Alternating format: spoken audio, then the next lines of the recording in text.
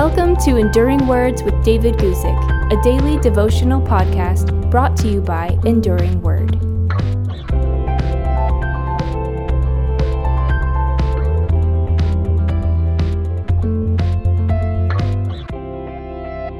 Okay, for today's brief devotional word, I'm going to read to you from Colossians chapter 2, verse 14. Check this out.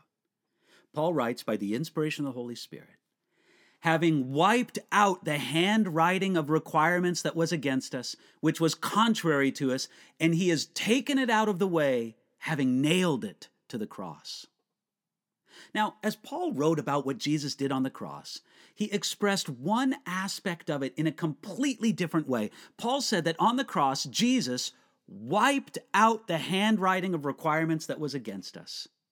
Now, this handwriting of requirements has in mind a list of our crimes or our moral debt before God, a debt that no imperfect person can completely pay. But it can be taken out of the way by payment from a perfect man, Jesus Christ. Now that term, handwriting, it was a general word for a handwritten document, and it has been understood in various ways. Some people take it in a legal sense and say that it represents the charges against a prisoner or a confession of wrong made by the prisoner. If that's the case, Jesus wiped it out of the way. Others take it in a financial sense and see it as a debit or a ledger sheet that shows that we're bankrupt before God. Either way, it means that the document that once condemned us or showed that we were bankrupt, it's now completely erased, having been wiped out. And when Paul used that phrase, the idea is of something that was completely wiped over. And in the ancient world, we learned that that term was used of whitewashing a wall or overlaying a wall with gold. It means that the accusations against us were completely wiped away and covered over. Now, check this out. Jesus not only erased the document that condemns us, he then nailed it to the cross. This took it out of the way. You see, Jesus did everything possible to make sure that that handwriting of requirements that was against us could no longer accuse us. You know, I can imagine, and it's really just imagination, but it fits along with what the text says here.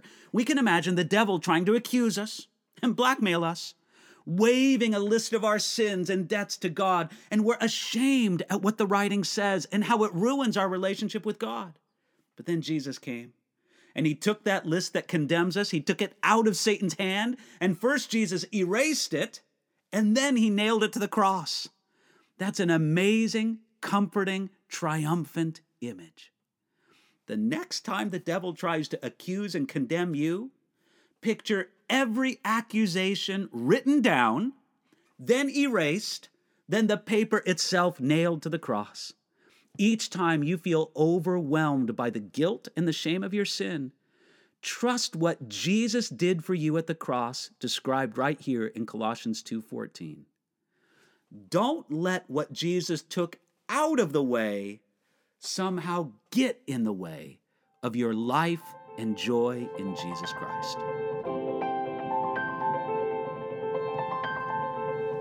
Thanks for listening to Enduring Words with David Guzik. For more information about David's ministry, visit enduringword.com.